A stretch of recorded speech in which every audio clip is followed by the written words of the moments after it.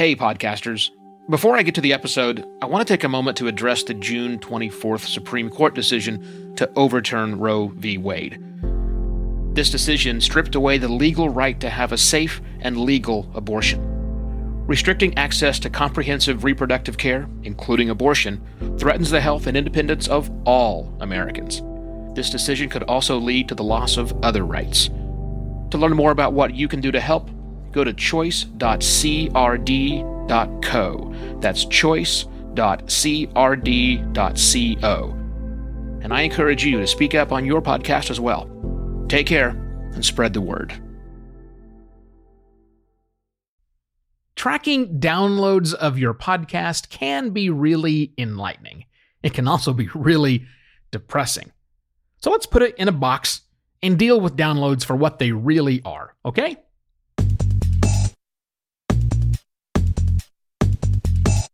Hello and welcome to another Podcast Pontifications with me, Evo Terra. Downloads are a metric lots of podcasters put a lot of emphasis on. In fact, it's the metric that we put emphasis on. But when you really get down to it, we want to understand what downloads mean. This week on Podcast Pontifications, I'm tackling stats. The statistics that we use, or that we should be using as podcasters to find out, are we doing our job? Are we making this better? Are the stats that we're utilizing pointing us in the right direction? And how do we make sense of those so that we can use these stats with better intelligence to make our podcasts better? And today we're going to focus just on downloads. A download is that number you've seen inside of your podcast hosting company that tells you, or they're telling you, what it actually looks like, how the activity happened. Now, there are some synonymous terms. So download really means, was the file accessed? Which is the same thing as a stream. You're not going to find a different number for streams or plays, downloads. Because at the end of the day, your podcast media hosting company is tracking the number of times that your file is requested by some service on the other side. Okay, that's a download. Now, your hosting company is really smart because all podcast hosting companies right now are undergoing a service. Well, there's an organization called the IAB, the Internet Advertising Bureau. And the IAB has some guidelines so that we're counting consistently. Because bots come along and download a whole bunch of times, and we don't want to count those things. An organization might come through and download a whole bunch of files with lots of people. We got to figure out a way to count all of those. So raw downloads aren't good. The download number you see from your podcast media hosting company has likely been cleaned. And the idea is to get rid of all the bad actors to get a real representation of how many unique times the file was actually downloaded. Okay, that's what download means. But I don't like it. I'll be really honest with you. I don't like downloads. I mean, don't get me wrong, I love having downloads, but it really just doesn't paint a perfect picture for us. Because again, it's when software comes along and downloads our media file, accesses our media file. Downloads do not mean listeners. It doesn't. If your show gets 145 downloads, if your episode last month got 145 downloads, that doesn't mean 145 people listened to it. That doesn't even mean 145 people downloaded that episode. It doesn't. It can mean something quite different to that, but it's an imperfect metric. It's an imperfect metric, and we kind of have to embrace it.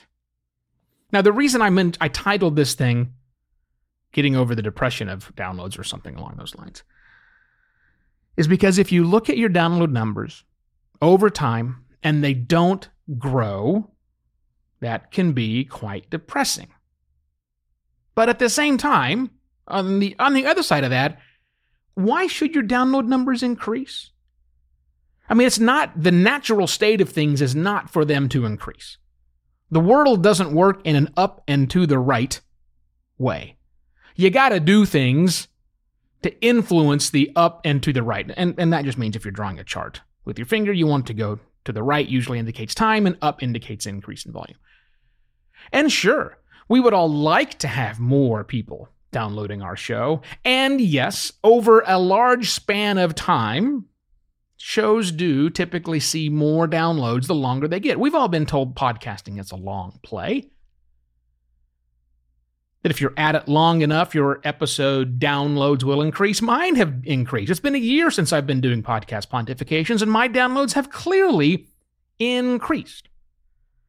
But what have I really done to influence that download? And more importantly than that, is that really the right metric?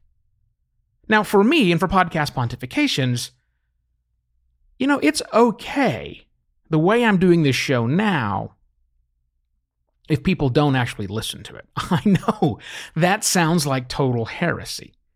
What do you mean you don't have to listen to it, Evo? Well, right now you may not know this, but I'm actually recording this show, this episode, with the video camera pointed at me. And there are people right now watching me record this episode live. Many of those people who are watching me record this episode live will not go back and listen to the episode, meaning my podcast hosting company will not track that as a download. But they got the content, right? For the last month or so, I have been taking my audio and rewriting that transcript that I get, an automated transcript, rewriting every single word and building this 1,500 word long post that covers the same things I'm saying, but writes them in a for reading model to people. And if you read that blog post, you don't need to listen to the episode.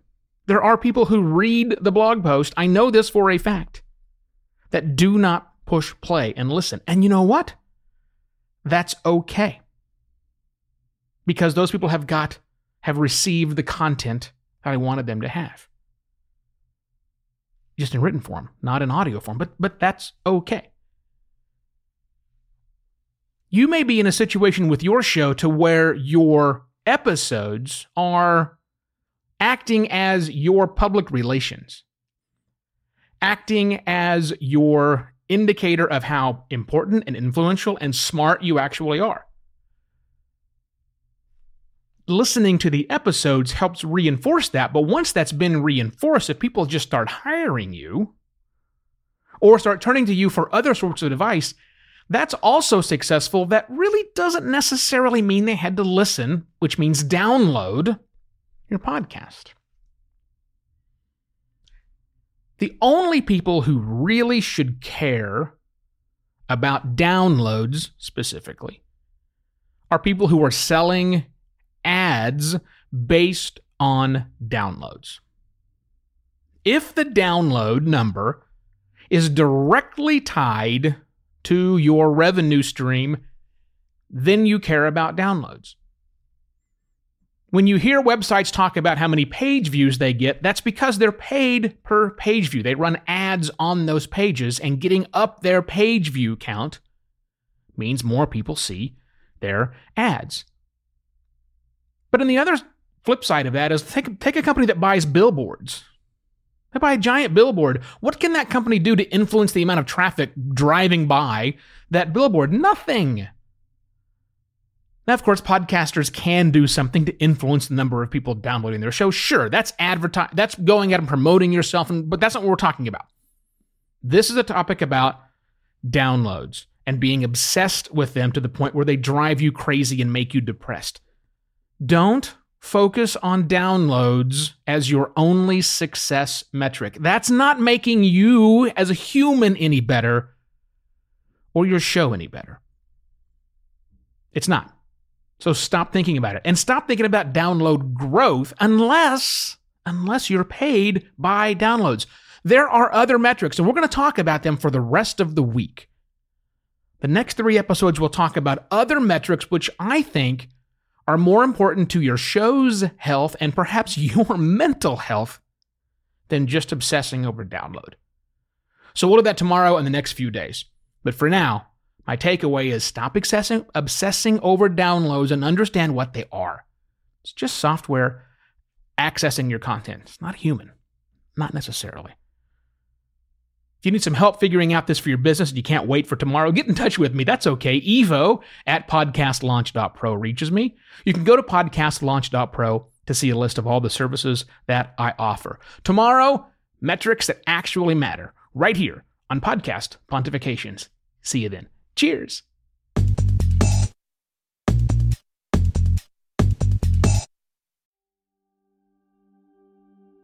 While Americans overwhelmingly support the right of an individual to make their own decisions about abortion, unfortunately, that right is no longer protected everywhere in the U.S. The Supreme Court overturned Roe v. Wade on June 24th. Abortion is a basic healthcare need for the millions of people who can become pregnant. Everyone should have the freedom to decide what's best for themselves and their families, including when it comes to ending a pregnancy. This decision has dire consequences for individual health and safety and could have harsh repercussions for other landmark decisions. Restricting access to comprehensive reproductive care, including abortion, threatens the health and independence of all Americans. Even if you live in a state where abortion rights are upheld, access to safe medical procedures shouldn't be determined by location, and it shouldn't be the privilege of a small few. You can help by donating to local abortion funds. To find out where to donate for each state, visit donationsforabortion.com. That's donations, 4, abortion.com.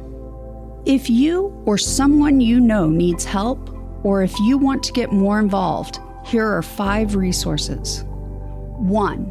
Shout Your Abortion is a campaign to normalize abortion. 2. Don't Ban Equality is a campaign for companies to take a stand against abortion restrictions. 3. Abortion.cafe has information about where to find clinics. 4. PlanCpills.org provides early at-home abortion pills that you can keep in your medicine cabinet. And 5. Choice.crd.co has a collection of these resources and more. We encourage you to speak up, take care, and spread the word.